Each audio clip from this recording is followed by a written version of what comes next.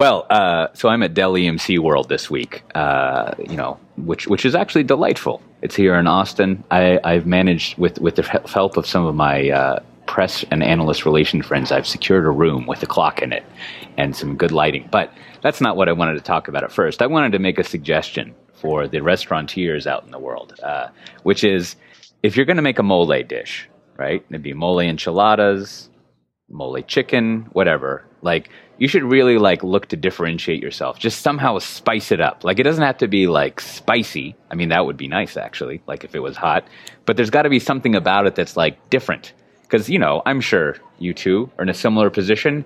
You've eaten a lot of mole in your life, right? And you can tell some mole that's basically just I don't know, make that sauce brown and call it mole. Versus mole that someone's actually worked on. Now, I had lunch at Soli Luna, and I would say they're kind of in the middle. They had some interesting mole. It wasn't terrible. It didn't come from some jar on aisle 5 at HEB or anything. Right. But I know that jar. Yes. It's got the yellow label. It looks like, if you were a single man living alone, you would keep it as a cup for your cabinet. Maybe you.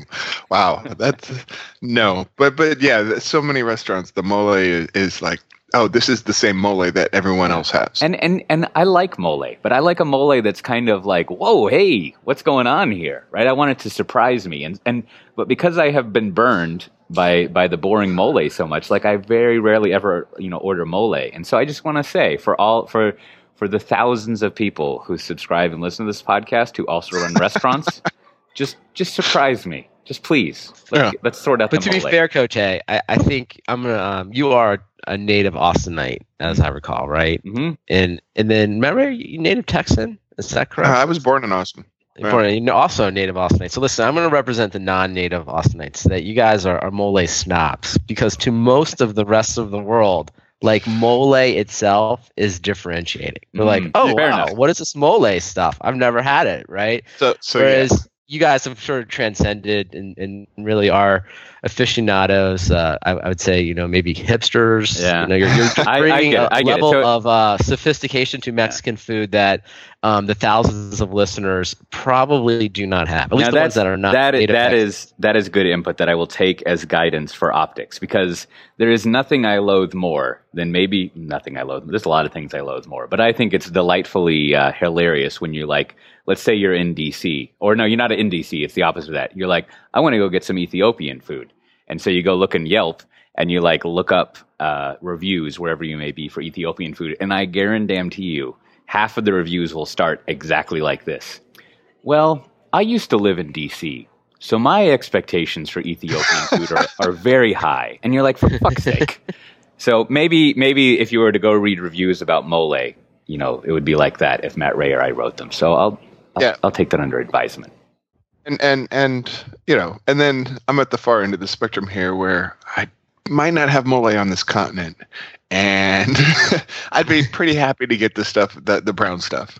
You're saying they could just pour some thick liquid mud on your tortillas, and you'd be mole. They'd probably Vegemite, but oh yeah. I mean, the other day, my 6-year-old turns to me and says, "Dad, I miss breakfast tacos." That a boy. I was like, "Me too, son. Me too." Of course, his definition is pigs in a blanket from Rudy's, so not quite the same thing. Hey, that is something to be missed as well. I was gonna say, equally good, good, and very kid friendly. That's a very good. Yeah, maybe Matt. Right, this sounds like opportunity for you. In addition to spreading the love of chef. I mean, just throw it. I mean, it doesn't have to be all of Tex-Mex. Just breakfast tacos. That's an easy entry point for most people. They have tortillas. Well stocked for tortillas in the grocery store. They call them wraps, but it's tortillas. As far as I can tell, it's the same brands. It's Old El Paso and whoever the big tortilla brands are. Not big tortilla and their conspiracies. I'm just trying to blank on the name, but it's like a Tio or Tia, isn't it? One of your aunts or uncles running the tortilla brand somewhere next to Old El Paso, something like that. El Malago, or I don't know. It's a big brand.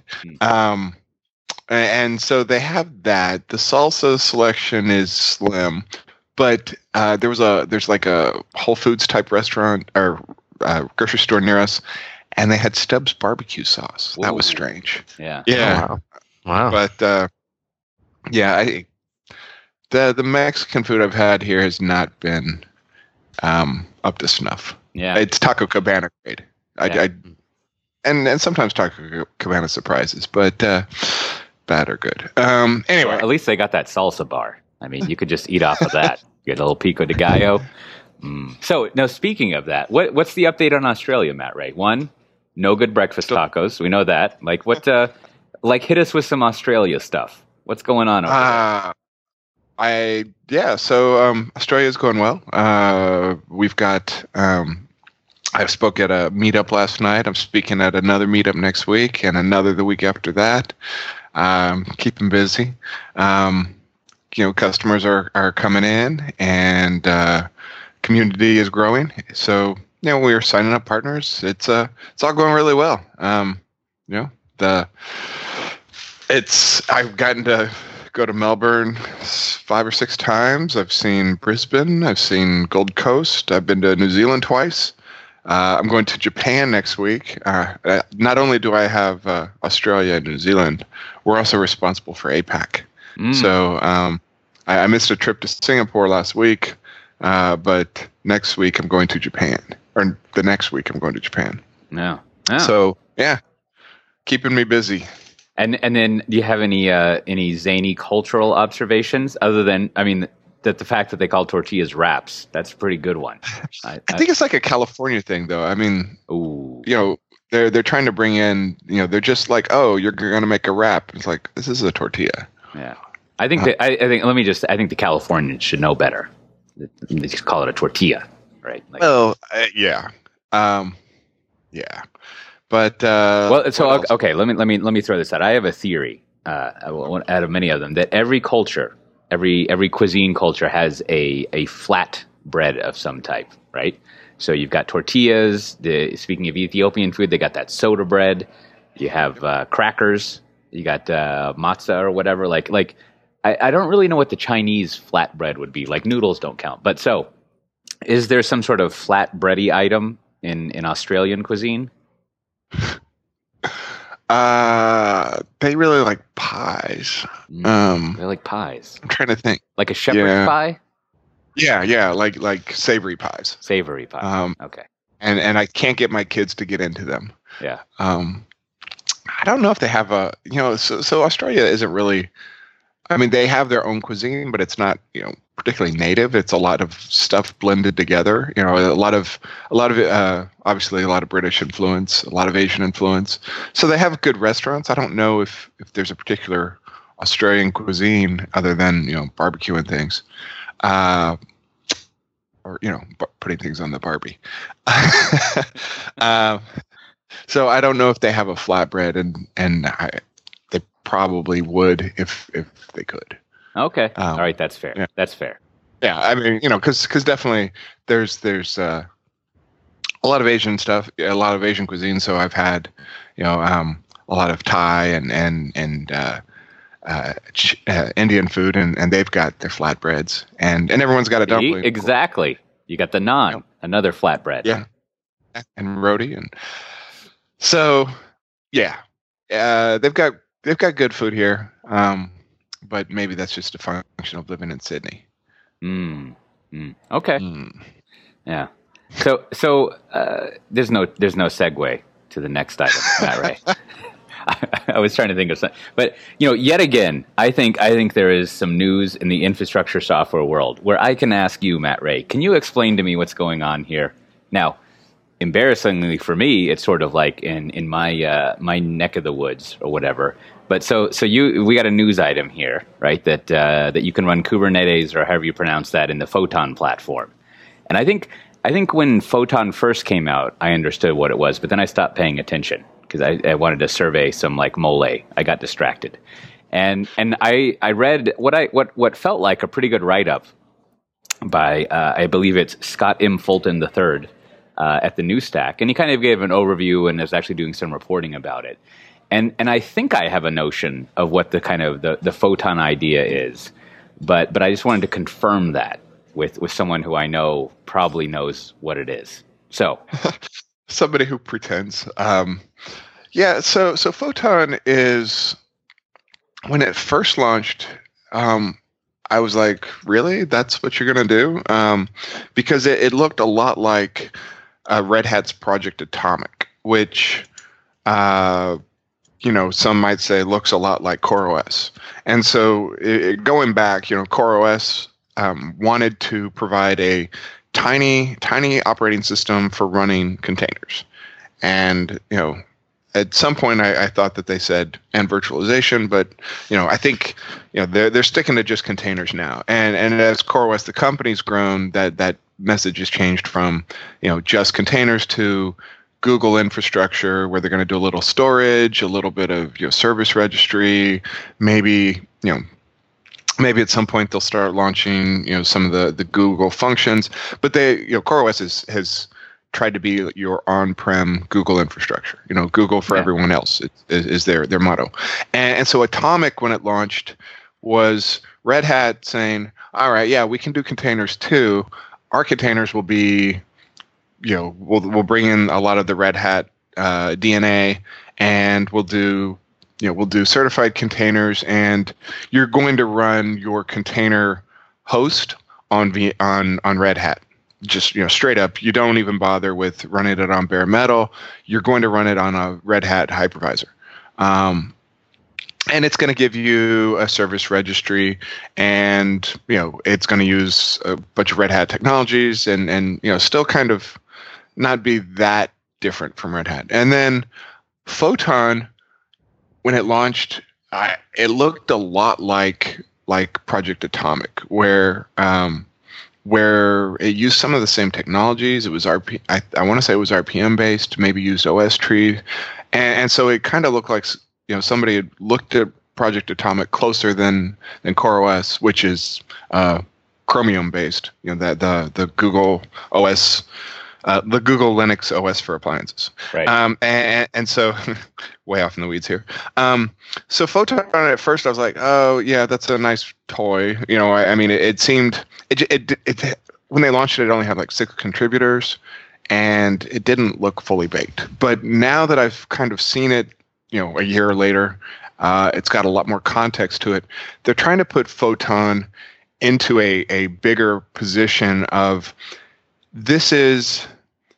you're probably going to run a lot of VMware ESX, but if you're going to just run containers, let's give you this container hosting OS that's a little slimmer than ESX, but it can take advantage of the whole VMware ecosystem.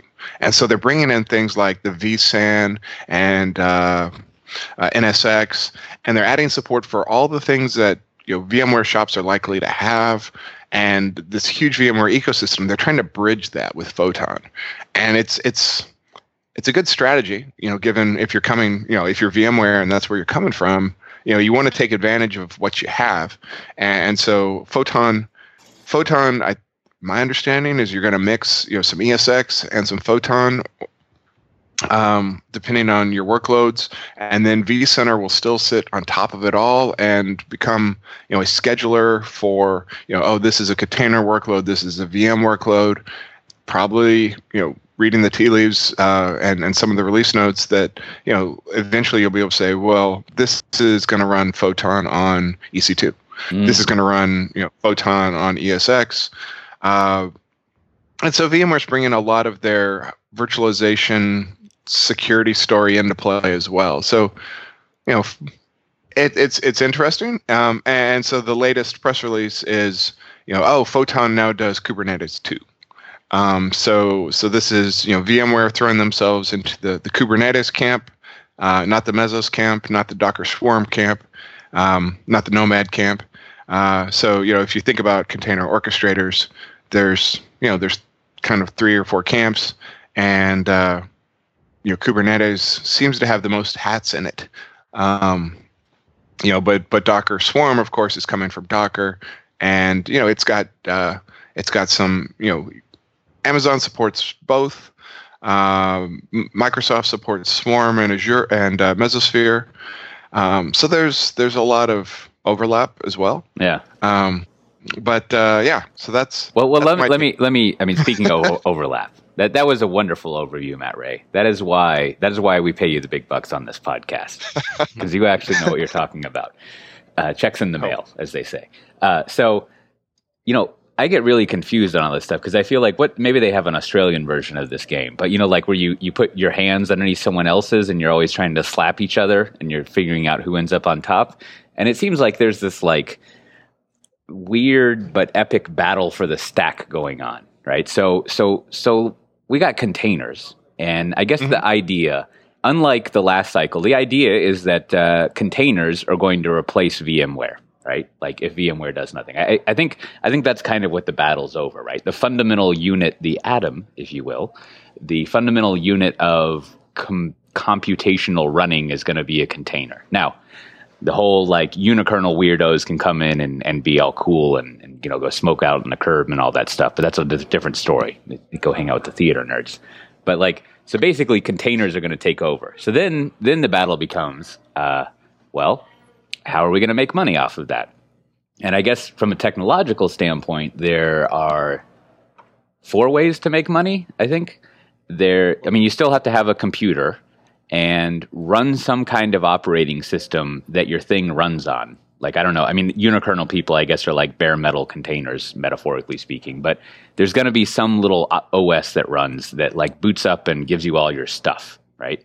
Yeah, but there's no money there. Right. Oh, sure. So, that's the thing you got. And then you're running containers. So one might make money on containers. Like that could still be decided. Like it looks probably like that's not going to pan out in the same, for whatever reason.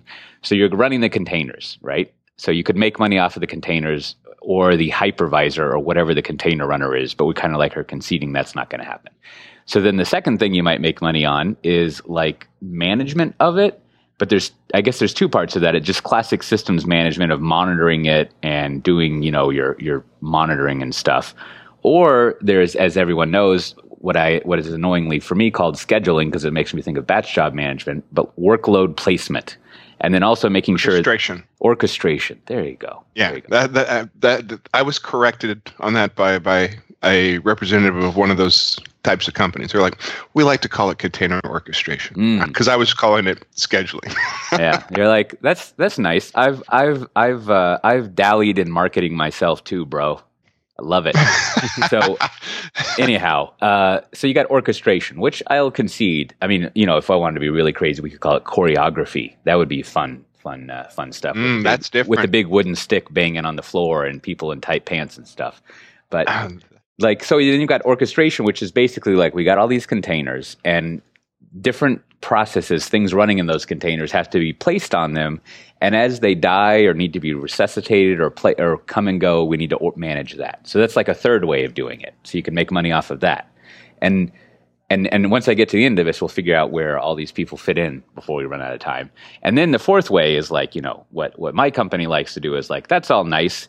We're going to make money off of everything that you run on top of all that nonsense, right? Like there's going to be many different stacks. This is the heterogeneous play, right? Like there's going to be all sorts of different stacks at the infrastructure layer, and what becomes valuable is paying for how you do your applications on top of them, either packaged software or SaaS or whatever, or applications that you write on your own, and that's where all the money's going to be. Now, there's also hardware and other stuff like that, but it seems like those are like, based on my shallow understanding of the technology, like the 4 businesses you have running there. So then you go look at, or at least I go look at something like a Kubernetes or a Mesosphere or a Docker and all the other ones, and they're all kind of like trying to define that gobbledygook that I was just going over and kind of lay out the technology stack. And each of them kind of inserts and plays at different layers of it. And that's where I get really confused about stuff, because they all seem to be kind of saying the same thing, but in a different order, doing different stuff. Yeah. And they're all very similar to the point where, if you are a customer of, say, a Mesosphere and you're unhappy, you could probably hire some sharp engineers to port you over to Kubernetes. Or go from Kubernetes to Swarm, because if you squint at them, they're not that different. This is more like porting between Unixes than porting between Linux to Windows. See, I was going to ask about is this more like Unix world or Linux distros? right? Because the Unix people like Solaris AIX and SCO, they were all kind of different, right? Versus Linux is like, as far as I can tell, there's basically the files just have different paths, and one of them uses one package manager versus the other.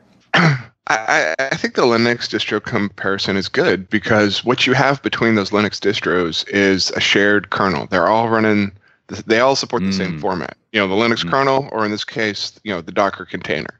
You can say, oh, what about, run C and OCI and all the standards, but like for 90% of the people out there, more than 90, like Docker is the lingua franca, and they can support Docker in different ways, and they can turn it into another container format. But when people talk about this, they talk about Docker, and so Docker becomes the packaging format where you have your application, it sits in a container, and I can now run it, ostensibly on Mesosphere, on Kubernetes, on Swarm, on Nomad, no matter where, as long as, and I can run it in the cloud, I can run it on-prem, and so that's pretty awesome and amazing. Hats off to the Docker folks for making that palatable to the masses, because the graybeards out there will say, oh, we had this before, but you didn't. What you had was the underlying OS stuff, but it wasn't easy to consume. Yeah. And now you always got your Brian Cantrells of the world coming in and being like, oh, Solaris, and not that it's wrong or anything, but it's just like the sort of a fringe perspective at the moment. Yeah, but even Joyent leaned into it, right? So sure. So let me. So the reason I'm like fiddling around here and making a fool of myself is like, what confuses me is like, I don't understand how a Kubernetes and a Photon aren't like the same thing, right? Like, and then I also know that like Mesosphere like layers on like the layering always gets very confusing. Like it seems like what would be easy for me to understand is like Kubernetes, Mesosphere, Docker, whatever Photon is, these all compete against each other. Eventually you buy just one of these things. But I'm pretty sure, like, technologically at the moment, the way it works is, like, you just kind of blend it all together somehow. Well, yeah. You pick a stack, and you have vendors who will sell you the full stack. So you've got, CoreOS will sell you the operating system of CoreOS with the sell you support and some other supporting tools. So you can buy your stack from them. You can buy it from VMware, where they'll sell you ESX and Photon at the low level, vCenter and Kubernetes, with their Kubernetes stuff mixed with Photon as your interface into this stuff. You can skip them and go straight to a hosted cloud version of it. So Google Container Engine, Elastic Container Service. So Matt, what are those running? Because that seems to be, to Cote's question about how to make money, that seems sort of maybe the simplest way is, Amazon and all the cloud vendors will just say, hey, this is just another thing that you can run and we'll bill you by the, the minute or second. What do you know? So Amazon, right? So I went out, guys, did some heavy research this week. I talked to some people involved in the Amazon Elastic container. What is it? Elastic, I don't know, container service. The research wasn't that heavy, apparently. Wasn't that heavy? Well, anyway, the word I got was not surprising, right? They were just saying that it's one of, I don't know, the top 5 fastest growing Amazon things ever, which honestly not that surprising, right? Like Amazon doing containers and people adopting it seems like that would grow really fast. But what is, my understanding is like that's their own management or orchestration. Yeah, but is that the case? Yeah, so they adopt the APIs of the other tools. So they say, oh yeah, you just take your Docker compose file, which is how Docker lays out multi-node deployments, and says just upload this and we'll schedule it for you. So you have that common API, and Azure Stack works the same way, and Kubernetes works the same way, where you define, this is what my stack looks like. I'm going to use this container. I'm going to use these containers to do my database, these containers to do my my application, and we'll just pull those from a container registry. And so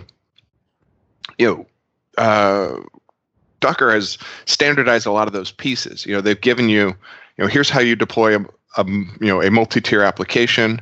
Here's how you deploy, here's where you store your containers. And this is kind of the reason why Docker's had a hard time monetizing, is because as they've defined those interfaces, those pieces of the mix, there's been somebody willing to take it and run with it, either before they got there or just as fast as them, and embrace and extend the work that they've done. And so Docker comes out on stage and says, hey, Amazon's supporting Docker, and Amazon says, yeah, we have our own container registry, which is something that Docker monetizes. So we have our own. Just to clarify, a little footnote here. So basically, Docker is defining a bunch of interfaces. You could call them APIs if you wanted to seem cool. Basically, it's a de facto standard of like an API set for what the container looks like and how it would be managed. So then, for example, if you're Amazon, you can just implement those interfaces with your own code and be like, sure, works great. And then all of a sudden you're like, and to be precise, sir, that's Docker Swarm. Is that right, Matt? Right? Those are the no, Swarm is. Mm-hmm. Swarm is the scheduler orchestrator engine, right? So that's the back end for having a bunch of different hosts manage the containers among them. And the interface is Compose, which is like YAML for describing your stack. And Kubernetes uses pods, which are slightly different, where you say, here is our little cluster of here's our multi-tier application, and then you hand it to the scheduler who goes in and deploys it for you and manages it. Okay, so let's go back and simplify it. Sorry. Go back and make it. If I'm today, if I've embraced the world of containers, and I'm just gonna, let's just pick two. Let's just say I've maybe grabbed Docker Swarm. Maybe I'm using that, or maybe I'm using Kubernetes. So we'll just leave those two, right? We'll just say they're the leaders, even if that's not 100% true. And then it's then someone comes in and is like, man, we should just, some executive comes in and is like, we should put this in the cloud, right? Somebody just says that, right? That seems like it happens a lot. And these guys are like, okay, we're going to move to Amazon's EC2 container service, right? Yes. So if we were in the meeting, the estimation meeting, it's like, all right, guys, I need everything to run in Amazon's EC2 container service, and we're coming from Swarm or Kubernetes. How much work do we think we have in front of us? So Swarm would be easy. Swarm would be easy because Amazon's using the same interface. So with Swarm, it's got an API, but you're handing it a YAML file that describes your application layout, your multi-tier application. ECS uses that same API.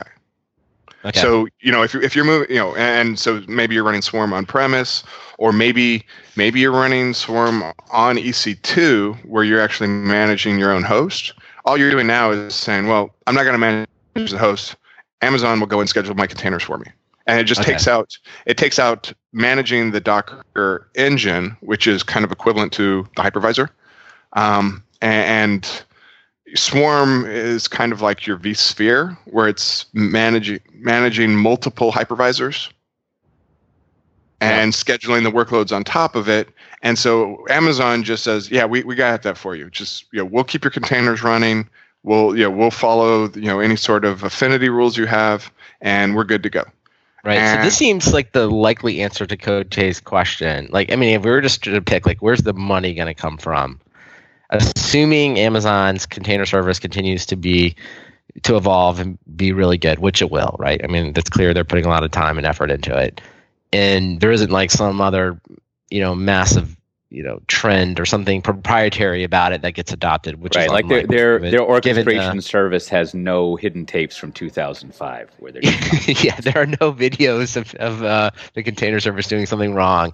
Then it seems that, and then I'm at Google, right? Same kind of thing, right? That the money here is just going to be this is another way to pay Amazon or Google or IBM or Azure or whoever, right? All these guys, right?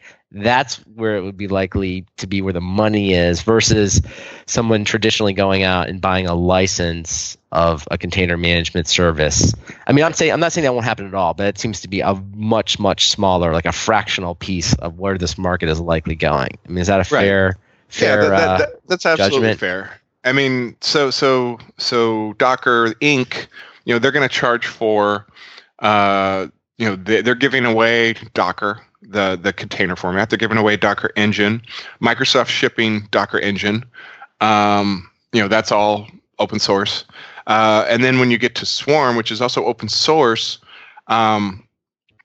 they're shipping commercial products that make it easier to handle all the security and Active Directory and fun stuff like that. And so they'll sell you the data center management layer for managing a data center of containers, which that's kind of the same value Amazon's doing for you.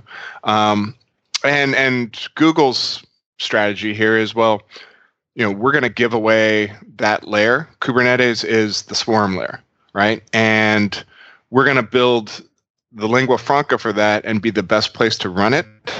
So Amazon right now is saying, yeah, Docker Swarm, or Docker, you just run it here, and we got a container service, and it follows along with Docker's APIs, but it doesn't add a lot of value on top of that yet.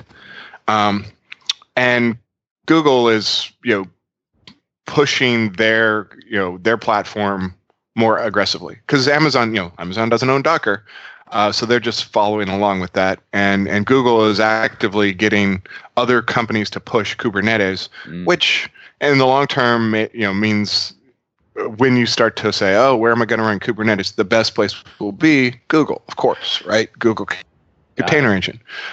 So that's the play there, and Google has more community around, more open source uptake of Kubernetes. It's pretty much it's one of the most active projects on GitHub, but so is Docker, right? And who gets left out a little bit is Mesosphere and HashiCorp's Nomad. Mesosphere they're on Azure. They've got some good partners. They've got a lot of partnerships and stuff, and they're coming in from a more like they existed before the Docker bubble started, or not a bubble, but the hype cycle started, and they've got a lot of big customers and cred and enterprise credibility, and so they're trying to go in and make this enterprise palatable. They all want to do that, but my impression is Mesosphere, the company, has a bit of a head start on but Red Hat and VMware now are going to come in and try to make Kubernetes the enterprise play. See, now I want all the listeners to appreciate it's like 6:40 a.m. in the morning. I don't think Matt Ray has even had one cup of coffee yet, and he can still hold forth about all this nonsense. That's amazing. You must sleep well at night. Maybe, but someday somebody's got to come on, probably like Andrew or somebody, and like, yeah, that Matt Ray doesn't know what he's talking about.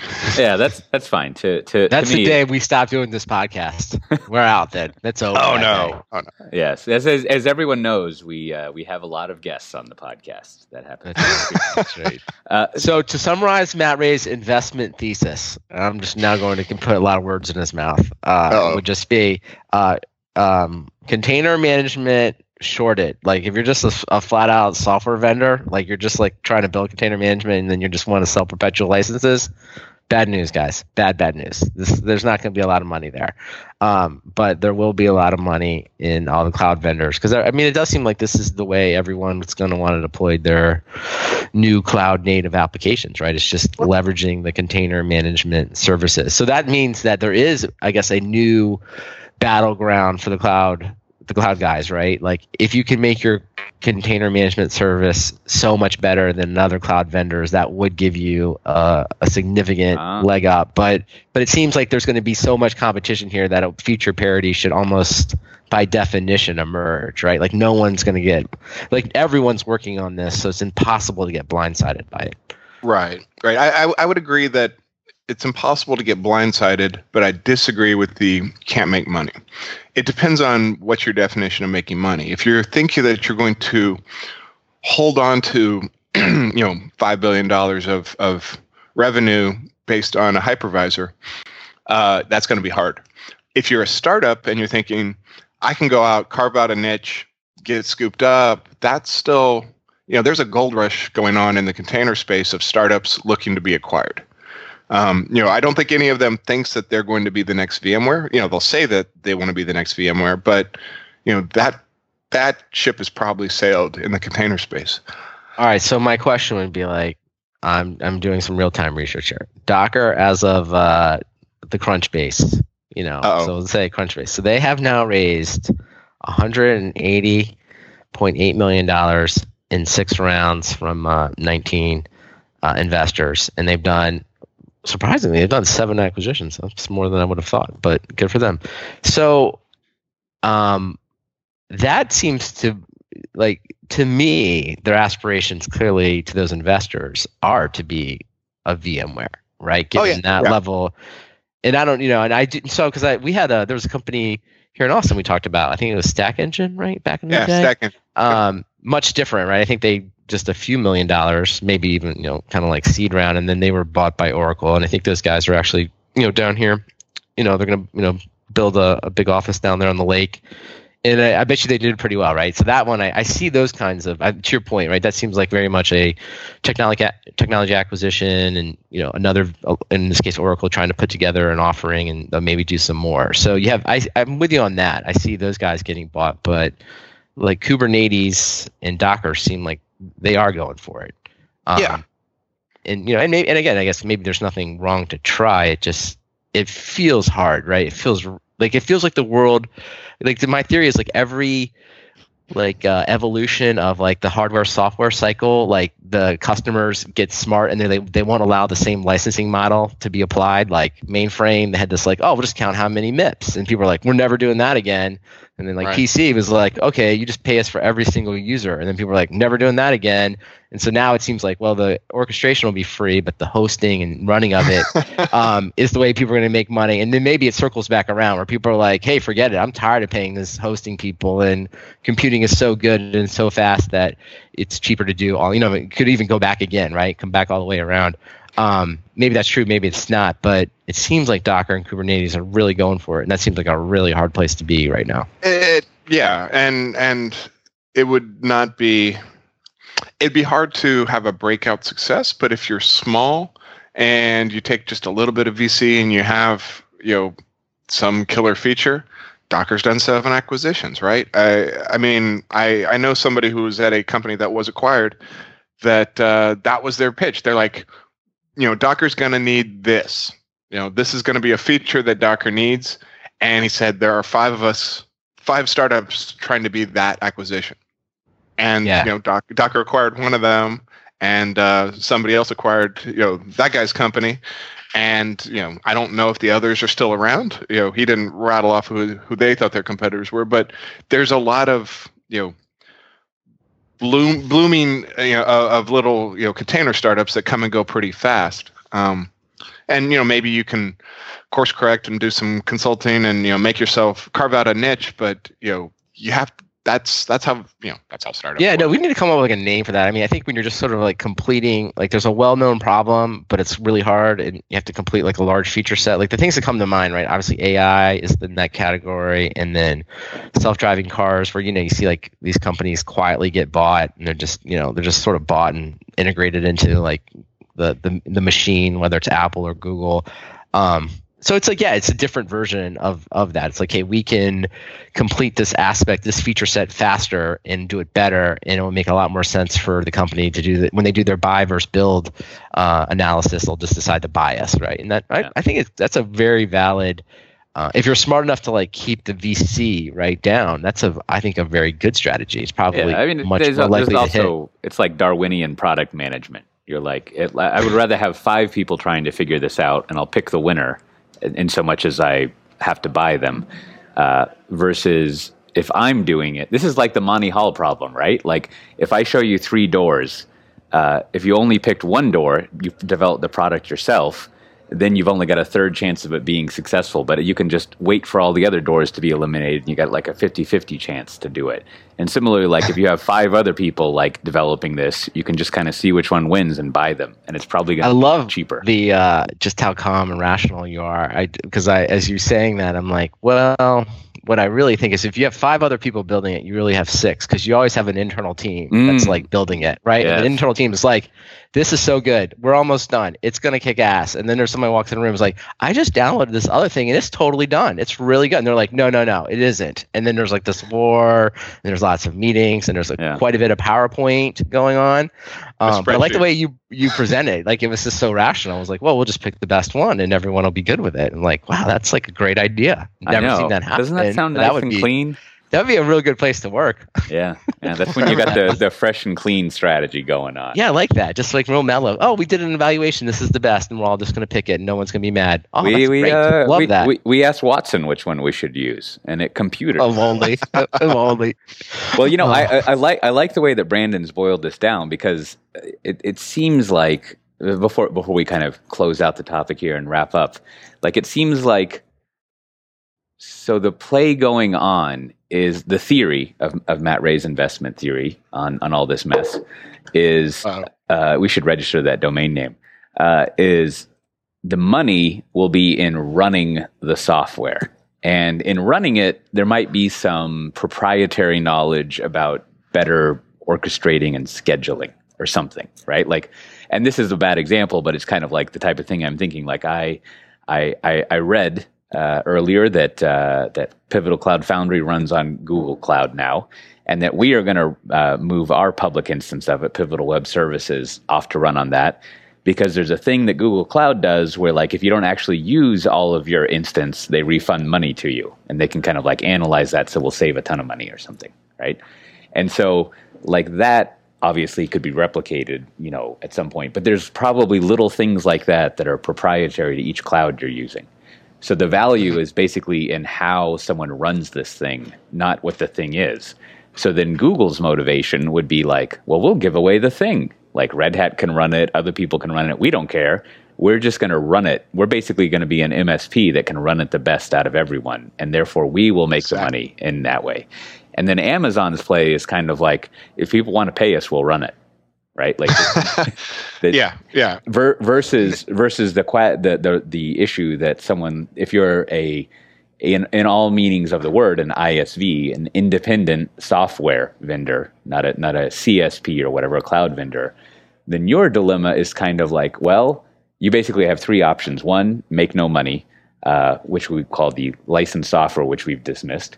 Or 2, you could OEM the technology to people and just sell it to the various cloud providers and get some payment for basically outsourcing that layer, which probably wouldn't work out because the proprietary nature, you have to in-house that. And then third, and then also Google's just like, I'm going to destroy this market and then destroy it from a perspective of making money directly off of it. And then third, you just have to get purchased by someone to basically do to insource the technology that they have. Sounds about right. Yeah. Now then the other bogey is like, well, maybe private cloud will always be here, and then enterprises will continue to build gigantic data centers. So instead of there being like 3 big giant clouds, we'll have thousands of little private clouds around. And then in that case, the licensed software thing might work out.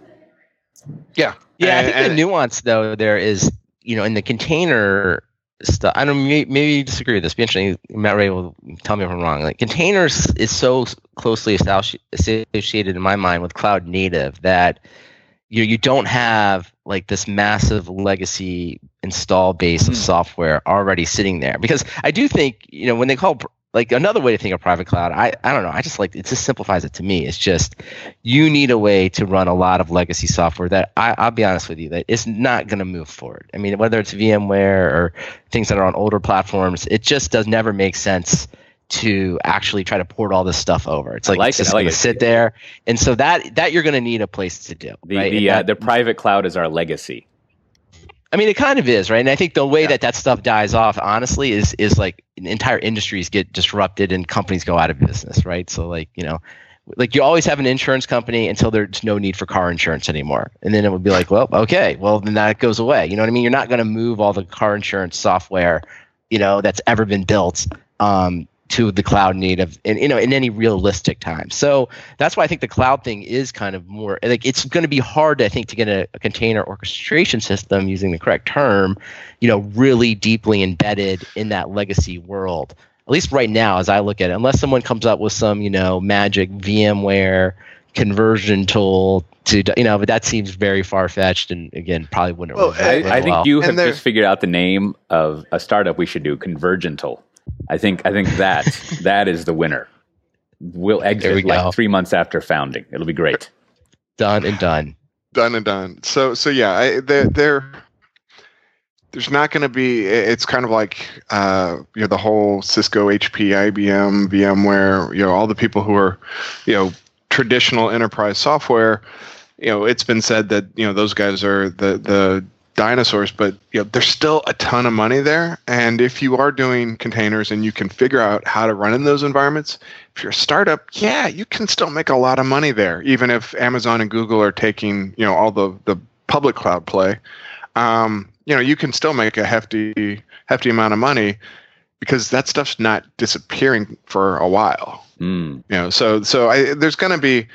money to be made.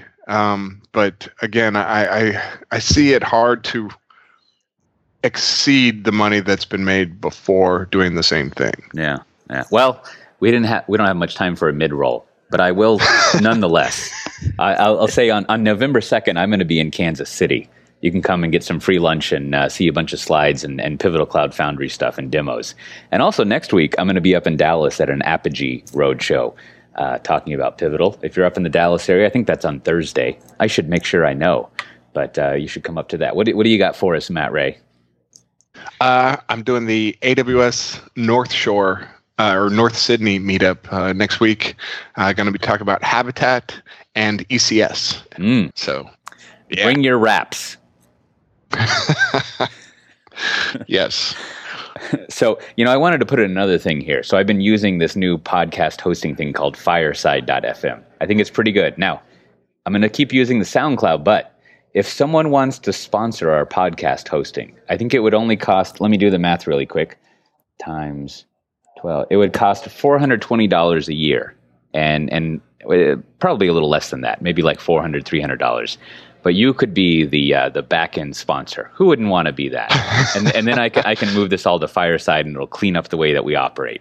But otherwise, I'll just wait till my SoundCloud thing runs out and shift over to it then. So you know how to contact me for a very low amount of money. It'll be like the Exponent podcast. It'll be like every episode. MailChimp, we love them. They're great. And then that would be it.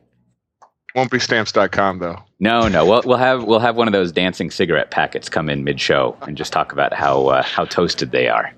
That'll be our jam. So with that, how about yourself, Brandon? Recommendations? What do you got this week? Yeah, this week, I'm a big fan of the Serial podcast, especially season 1. So I needed some true crime, so I went out and I found a podcast called The Accused. And it's not surprisingly, it's about someone that was accused of a murder. And it's done, I think, in a similar fashion as Serial. I think it's 10 episodes, kind of going through a cold case and combing through old evidence.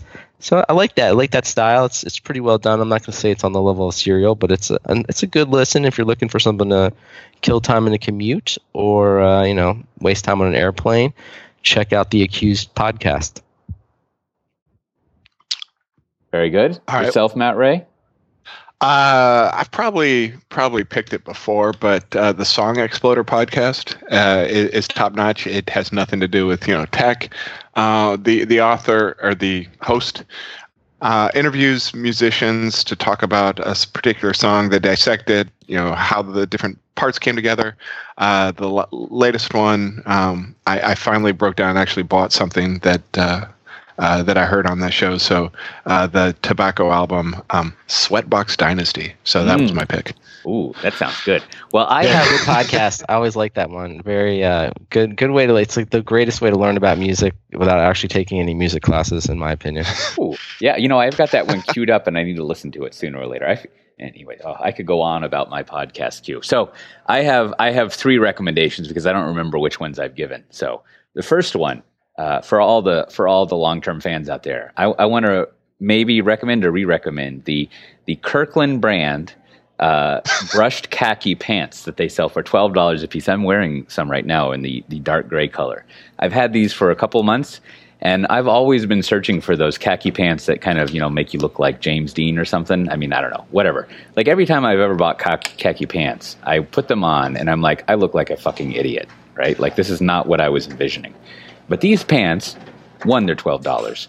And two, like I think they, they make me feel a little hipstery. You can like roll them up with some no sock shoes situation if you want, and I think it makes you feel good about yourself.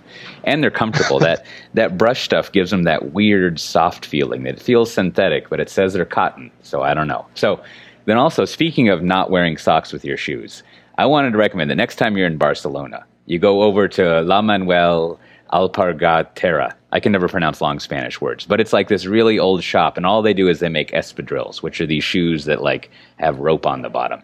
And I have a pair that I bought there last time I was there, and I think they're finally wearing out after a couple of years. And they've got like some blue suede on top. That's totally unintentional about Elvis and everything, but they're very comfortable. They're nice shoes to run around in, so you should check that place out.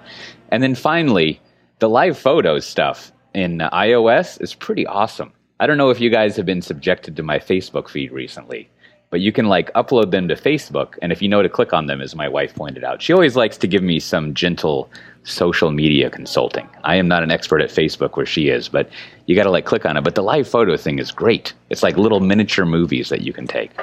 So those are my 3 recommendations for this episode. Unfortunately, I don't have an associate link to go to that store in Barcelona, so I'm going to lose out on the money. Maybe if you're headed to the OpenStack Summit, you can pick some up. Ooh, yeah, and I do need a new pair. So if anyone's going to Barcelona, I would be happy to tell you my shoe size. They got it printed right on the bottom, European style.